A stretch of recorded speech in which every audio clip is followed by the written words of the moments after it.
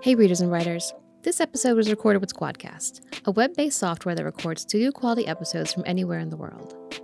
Squadcast records at each user's end and then uploads it to the cloud, so even if the call quality wasn't great at the time, the end file is always perfect.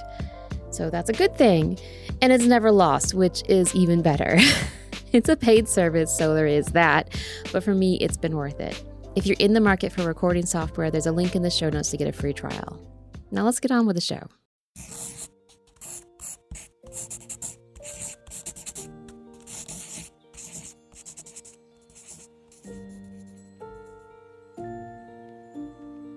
Particularly in Secret So Deep, because it is a memory play and memory, or it's a memory story. I just said it's a memory play, a memory story. And Tennessee Williams plays so much on memory and so much with memory in his work that he's someone that I kept coming back to. I tell writers all the time, for any writers that are out there, if you want to learn to write dialogue, plays are the things you should be reading. You should read as many plays as you can, because of course that's all playwrights have. If you're writing a play, you don't get description, you don't get internal character monologue. All you have is dialogue.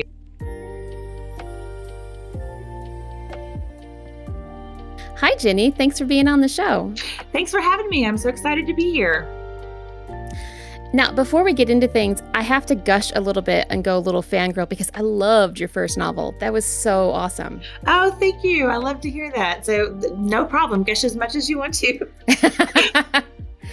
Well, I remember when I stumbled upon it, I was like searching and searching because I have this very specific thing I want to read, which is kind of like fantasy in a rural environment. Mm-hmm. And it's so hard to find that. It is hard to find that. Like urban fantasy is a whole category, like on Amazon and everything. But there's no not urban fantasy. So I know. That's great. I'm glad you enjoyed that part of it. Yeah, I really just, it was so nice to find that, and just I don't live in that area, but have lived enough in rural areas that I feel like you hit it. That was really good. Oh, thanks. So let me tell the listeners a little bit about yourself in case they don't know why the hell I'm gushing. Sure, yeah. I am a young adult author. My debut novel, Dark and Shallow Lies, is a young adult thriller with some fantastical or magical elements to it. Came out last fall in September from Razorbill Books, which is an imprint of Penguin Teen. And my second book, not a follow-up, a total standalone, but similar in that it's also a young adult thriller with some magical elements to it. Secret So Deep will be out this fall, September 27th, also from Razorbill and Penguin Teen. Awesome. And that is just going to be a week or two from when this episode airs. Ah, perfect. Yay. Good timing. Yay. So you say they're not connected. Are the universes connected? No, they're totally standalone books, but they do definitely have a lot of similarities. So if you are a big fan of one, my hope is that you will be a big fan of the second one as well. Like I said, Secret So Deep is also set in a rural area, not quite as remote as Dark and Shallow Lies, but it's set in a small village on the shores of Long Island Sound in Connecticut. And it definitely is a thriller, mystery, very twisty and dark, with some magical, paranormal, fantastical elements woven through it. So lots of similarities. Awesome. Where do you get the inspiration for these locations? Are they places that you've visited, or they just exist purely in your mind? They are places that I've visited. It's weird. A lot of times I hear writers get asked, how do you start with stories? And the answer is usually characters, or the plot comes to me, Right. But for me, it's always been setting. And so far, setting is so important, isn't it? It is. And, for me, it's of utmost importance. And those are both places that I love and have spent a lot of time, which is why I chose novels there. What's special about Connecticut? Yeah, so I not just in general, but for you. Lovely state. I grew up in Oklahoma, and that's where I've spent. I also lived a big chunk of my life, about 20 years in Arkansas. So I've lived in that part of the country most of my life. But I did spend 6 summers in Connecticut working at a theater there on Long Island Sound. It's the Eugene O'Neill Theater Center in Waterford, Connecticut, which is kind of it's a a cradle for the American theater is basically what they call it. It's a place that is Okay. dedicated to birthing new plays and new musicals and new playwrights and musical directors for the theater and all of that. So it's a really special place. Which was a wonderful experience as a theater student, to be there those 6 summers.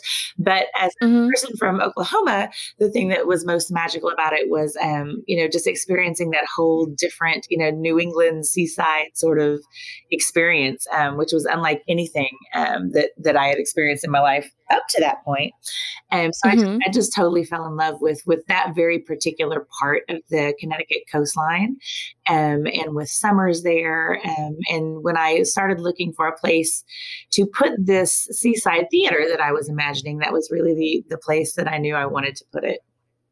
Mm-hmm. What's the part about the story that came first? Like, what's that little dream tidbit that you just had started the story from? Well, I had a story. Most of my stories start with what I like to call seeds, because they're not fleshed out enough to be ideas at that point. Right. Okay. Like they're not fully formed enough even to call ideas or thoughts. They're just little kernels, little seeds. And for me, I knew I wanted to tell a story this time that was about memory and sort of the slipperiness of memory, and how things, that we think we remember and we may not remember accurately. And things that we don't remember can come back to us in pieces that don't always make sense. So that was kind of the seed of that story. It was always going to be a memory story and a story about the difficulty sometimes of pinning down the reality of our memories. Mm-hmm. Right, because it's so hard to, like, I don't know, if I look back on something from my childhood, I don't know what part is actually memory and what parts I made up. There are stories we've heard so many times about ourselves as children, that sometimes we think we remember them, but then we stop and say, do I really remember that? Or have I just heard it so many times that I think I remember it? And of course, each one of those tellings and each one of our hearings of it gets colored with the experiences and the emotions and the experiences of the teller. So then we have other people's sort of memories wound up with our own. And it's a very complex, fascinating kind of rabbit hole that go down as a writer. Now, you work in theater, just, I guess, in general, right? Correct? Yeah.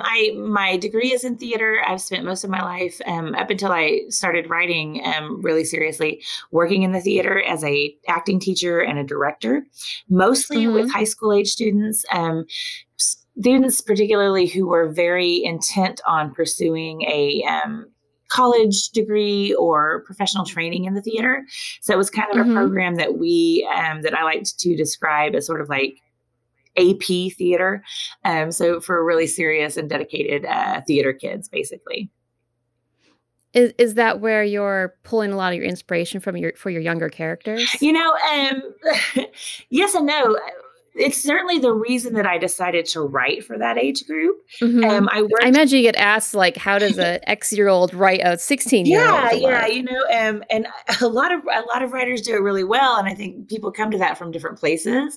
For me, that comes from I spent about 20 years working with those kids in that theater program, and the most wonderful aspect of it was that I had a group of kids that came into my program as kindergartners that I worked with literally up until they graduated from high school. Oh my goodness, you got to know those kids really and in well. some cases even after, they would come back and do summer shows with us even after they had gone off to college or whatever.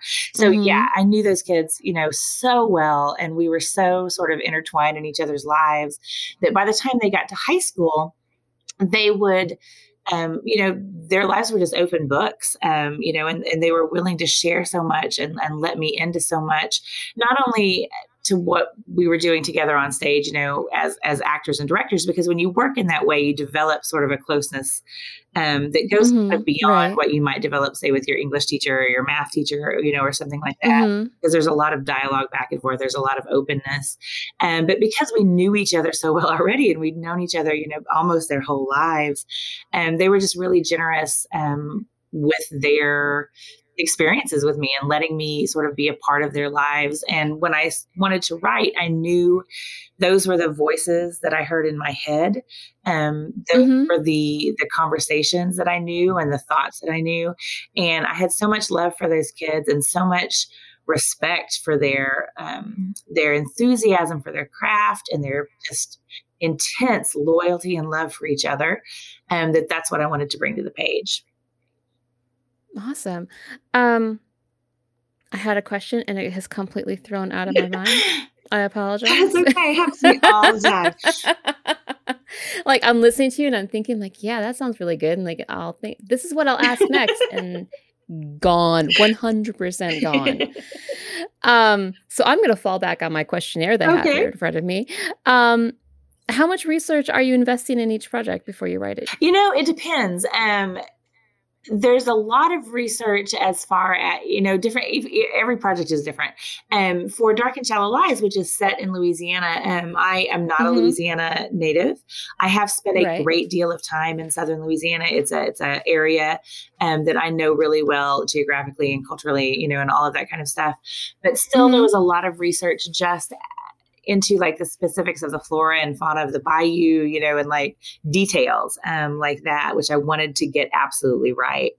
And for this book, for Secrets So Deep, there's some whaling lore and mythology that is sort of woven into it. So that's something that I enjoyed doing some research on. And I had been recently back to that part of the country and had been to some whaling museums and some historical centers and things where I'd heard some stories and some bits and pieces that I knew I wanted to use. But then coming back and sort of doing some more research into where those stories came from and the origins of them. That was a really fascinating thing to research for this particular story. Interesting. I remembered my question, by the way. Okay. You said you were talking about your work in the theater. And I was wondering what pushed you to write your first novel? Oh, that's a great question. I come from a family of writers. I am surrounded by writers. My mother is a writer. She has 19 middle grade novels, mostly historical fiction. Her name is Anna Myers. Oh, awesome. Yeah. And she is one also. I wish I grew up in a family like that. Yeah, it was a really cool way to grow up because, our house was full of writers and our lives were full of writers, and we had writers in our homes, and she was always going to writers conferences and writers meetings.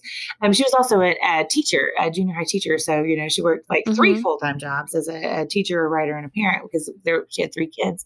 But I always knew that writing was a job, that it was a thing people did, which was cool because a lot of people, sometimes I think kids see those books on library shelves or bookstore shelves and they think, well, I don't know who writes those, but it's not people like us, but I knew that it was people like us that wrote those. I knew my mom did it and her friends did it.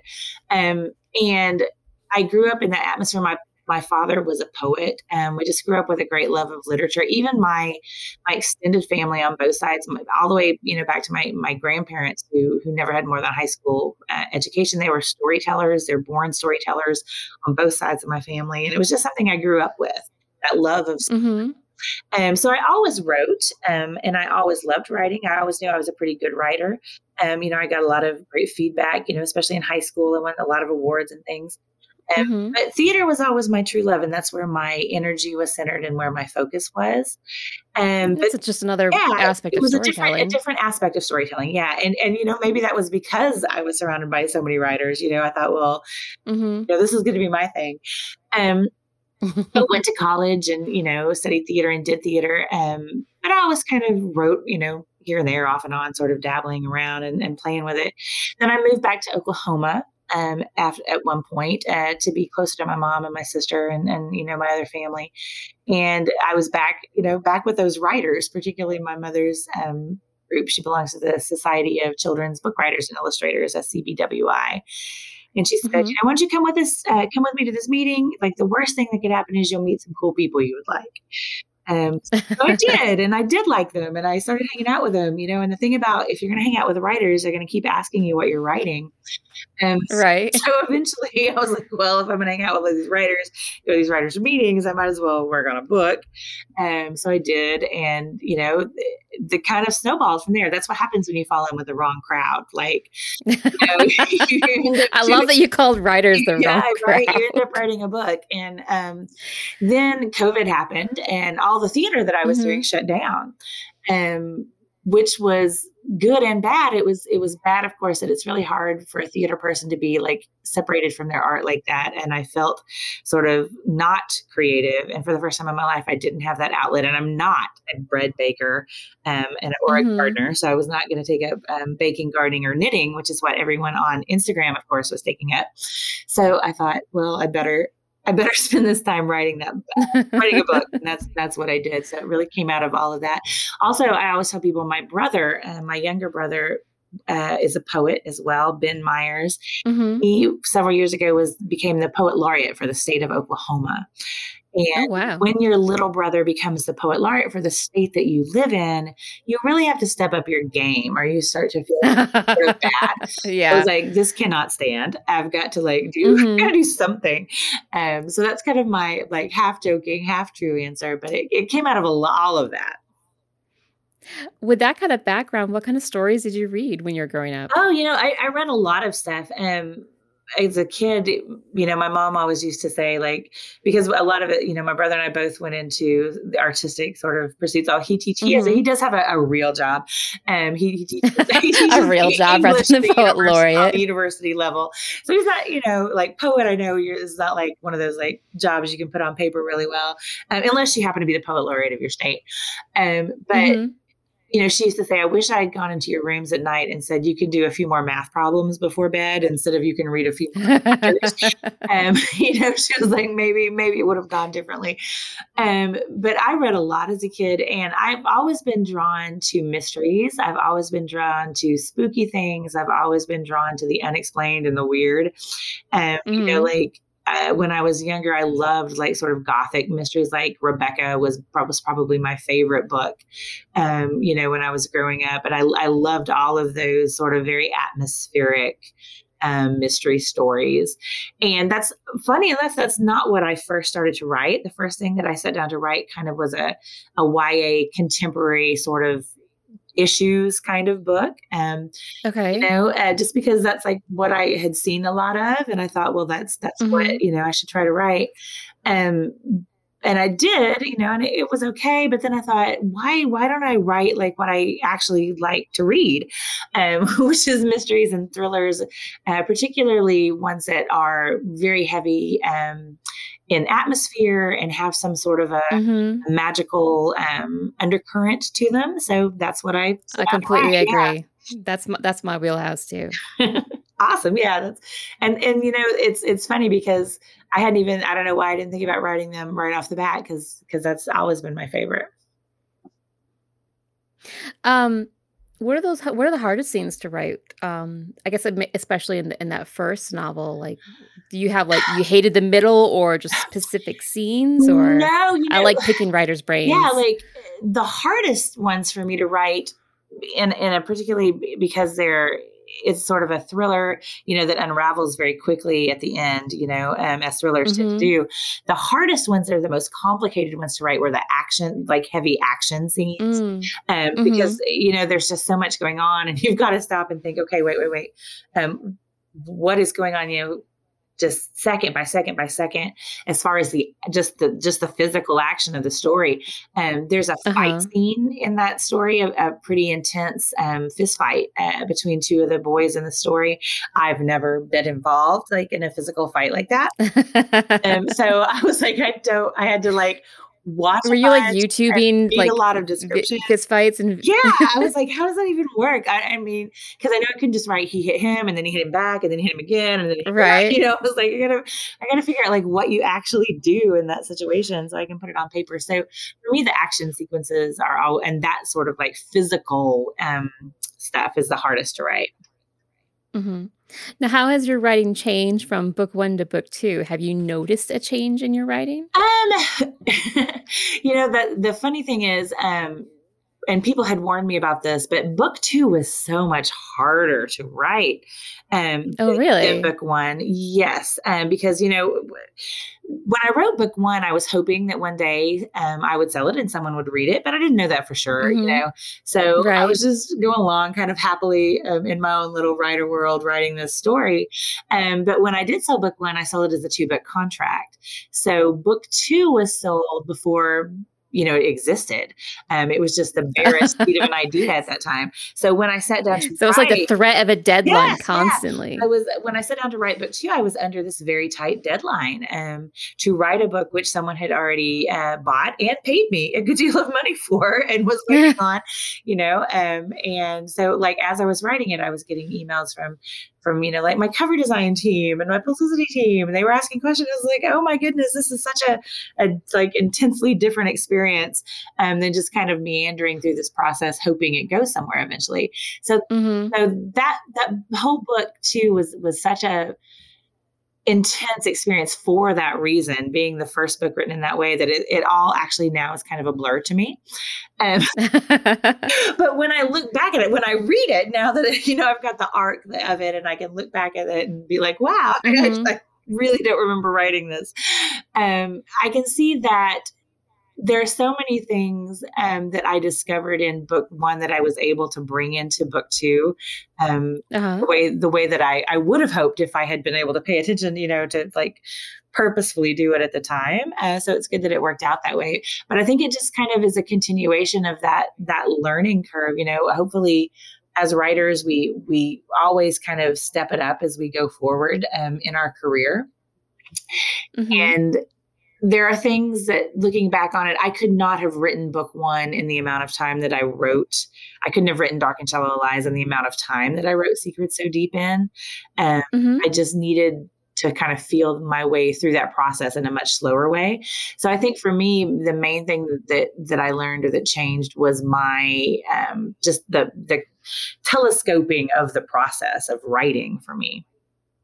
Makes sense. Yeah. I kind of equate it to like a musical band, like that first album versus the albums that come after.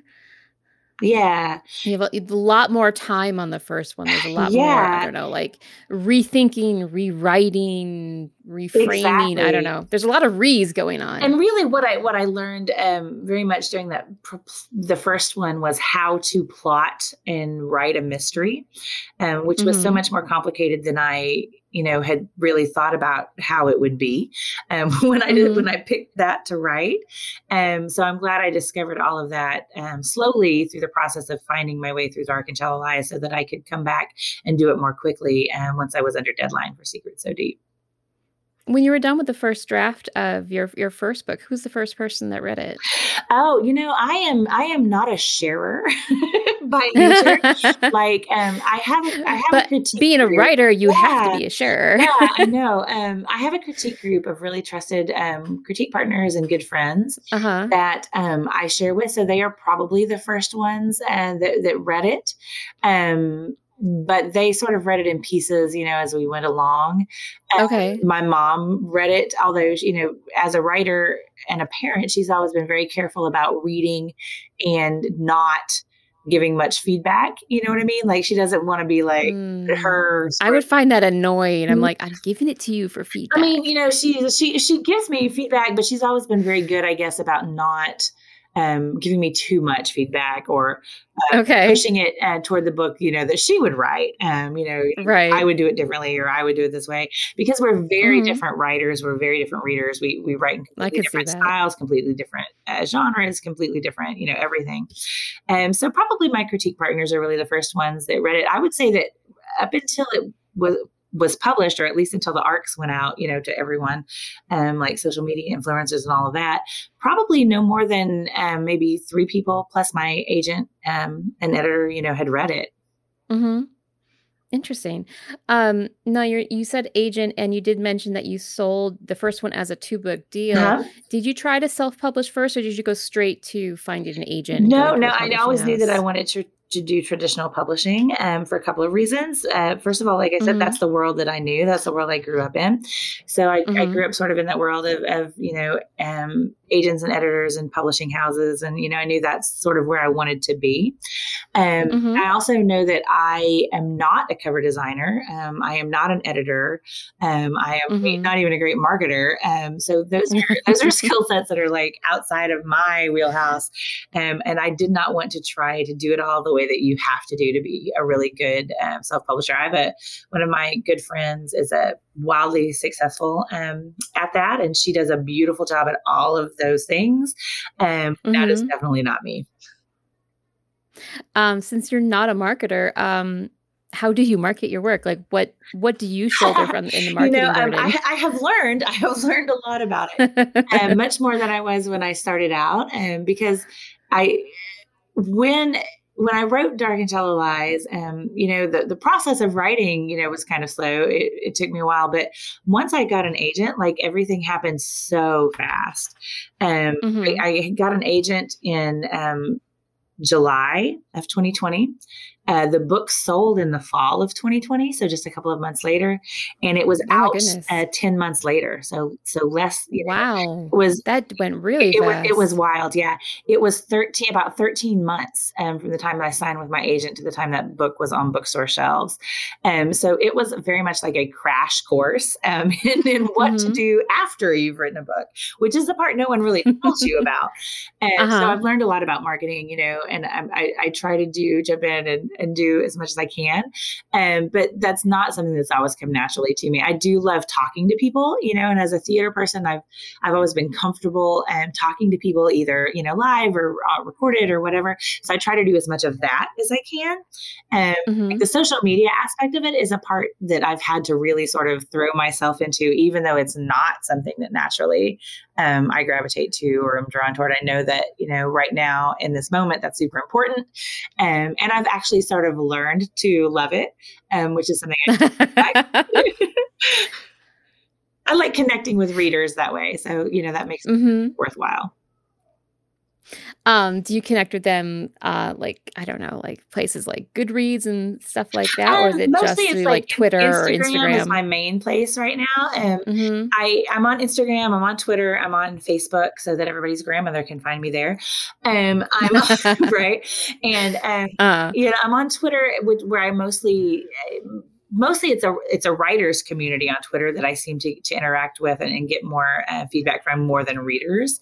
The main place I connect with readers right now is on Instagram, and I love that. I'm trying to think about starting to get into TikTok because I know there are a lot of readers there. So that seems a little overwhelming. So I'm putting my toe in there to see like how that goes. Not like from the video standpoint, like I don't mind making videos. It's more like the technology of it that makes me kind of go like, oh my gosh, I don't know if I have anything to learn this, but I'm going to do the best I can. I always feel intimidated by the age gap. Like there's they're basically a bunch of teenagers, and I'm like, I feel like a really old person here.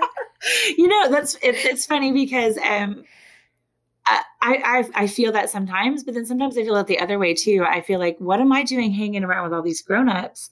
When inside I'm still very much a teenager. Like, so it definitely works both ways for me. What were your biggest influences in writing these two books? My biggest influences were those Gothic sort of novels that I loved as a kid, books like Rebecca, particularly, that really left a lasting impression on me.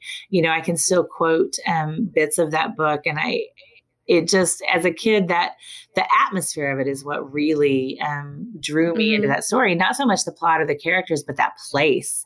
I wanted to live in. And also your theory about memory kind of plays back into that. You're only remembering the best parts. Yeah. So books like that have always been a huge influence on me, and particularly these two stories. There are playwrights that have been particular influences on me, particularly since I come from that world.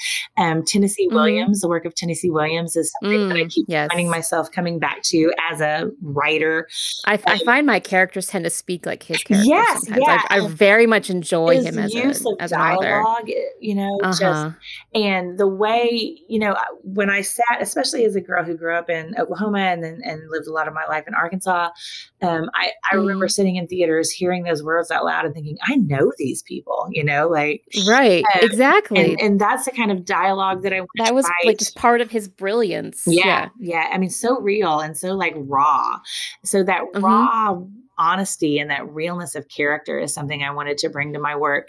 And particularly in Secret So Deep, because it is a memory play and memory, or it's a memory story. I just said it's a memory play, a memory story. And Tennessee Williams plays so much on memory and so much with memory in his work that he's someone that I kept coming back to.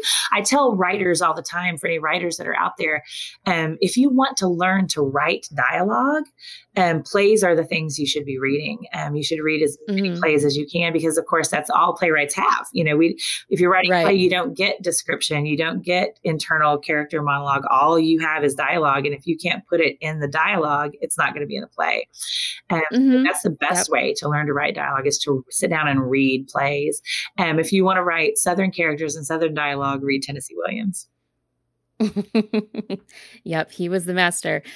What are you currently working on right now, or are you just taking a break? No, I wish I was taking a break. I'm actually under deadline for a project that I can't give a lot of details on yet. But it's something that hopefully will be coming out. And maybe by the time this podcast comes out, there'll have been an announcement about it. But definitely working on some new things and some exciting things. So definitely a working summer here. Awesome. Working summers are nice. I'd rather honestly work in the summer when it's hot and miserable here in Oklahoma anyway. Right, because you can be inside. You have an excuse to be inside. Like who wants to go out in the summer when it's like 100? Like I said, it's 107 degrees here. So this is the time of year that actually I prefer to lock myself inside. Not the fall. Let me outside in the fall. Outside in the fall and the spring, and even our winters in Oklahoma, can be 70 degrees one day. So summer is the time to lock yourself away and work for sure. No. I lock myself inside mostly in the summer and then the winter, because I am not like, it gets, I don't know, negative stuff up here in New York State. So I mean, we can get that, but then the next day it's like 65. So your weather doesn't know when to do it. It doesn't. It's very confused. And before we finish up, I know we very briefly mentioned it, but can you just repeat where listeners can connect with you online? Sure, yeah. I'm on Facebook and Twitter and Instagram, Ginny Myers Sain. You can look me up on any of those and follow me. I love to hear from readers. I also have a website. It's JinnyMyersSain.com. So you can find me there, and there's information about how to get in touch with me and all that sort of stuff.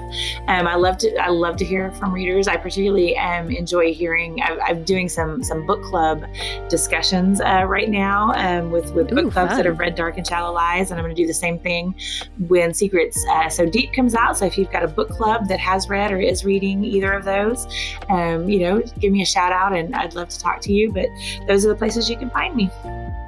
Awesome. And I assume the answer is going to be Amazon, but where's the best place they can get a copy of the book? Yeah, you can get a copy of Dark and Shallow Lies pretty much anywhere you get books. So yeah, you can order it from Amazon, you can order it from Barnes & Noble, but if you have a local indie bookstore that you love, that would be my recommendation, is to walk into your local independent bookstore and pick up a copy, because those places are magical. I have some wonderful local indies here in Tulsa, Oklahoma, where I am. Magic City Books, I want to give a particular shout out to, because they do a lot of work with me.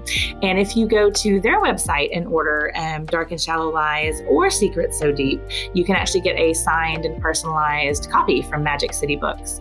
So if you're looking for that's something that you like, if you're into that sort of thing, hit up Magic City and they will set you up. Awesome. Well, thank you so much for being a guest today. Oh, you're so welcome. This is a lot of fun. Thanks for the invitation.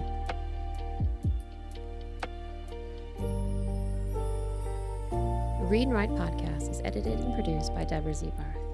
Music was provided by Lo-Fi Girl and can be found at lofigirl.com or on their YouTube channel. Audio effects were created by Red Octopus and Black River Phonogram. Show notes and previous episodes can be found at readandwritepodcast.com.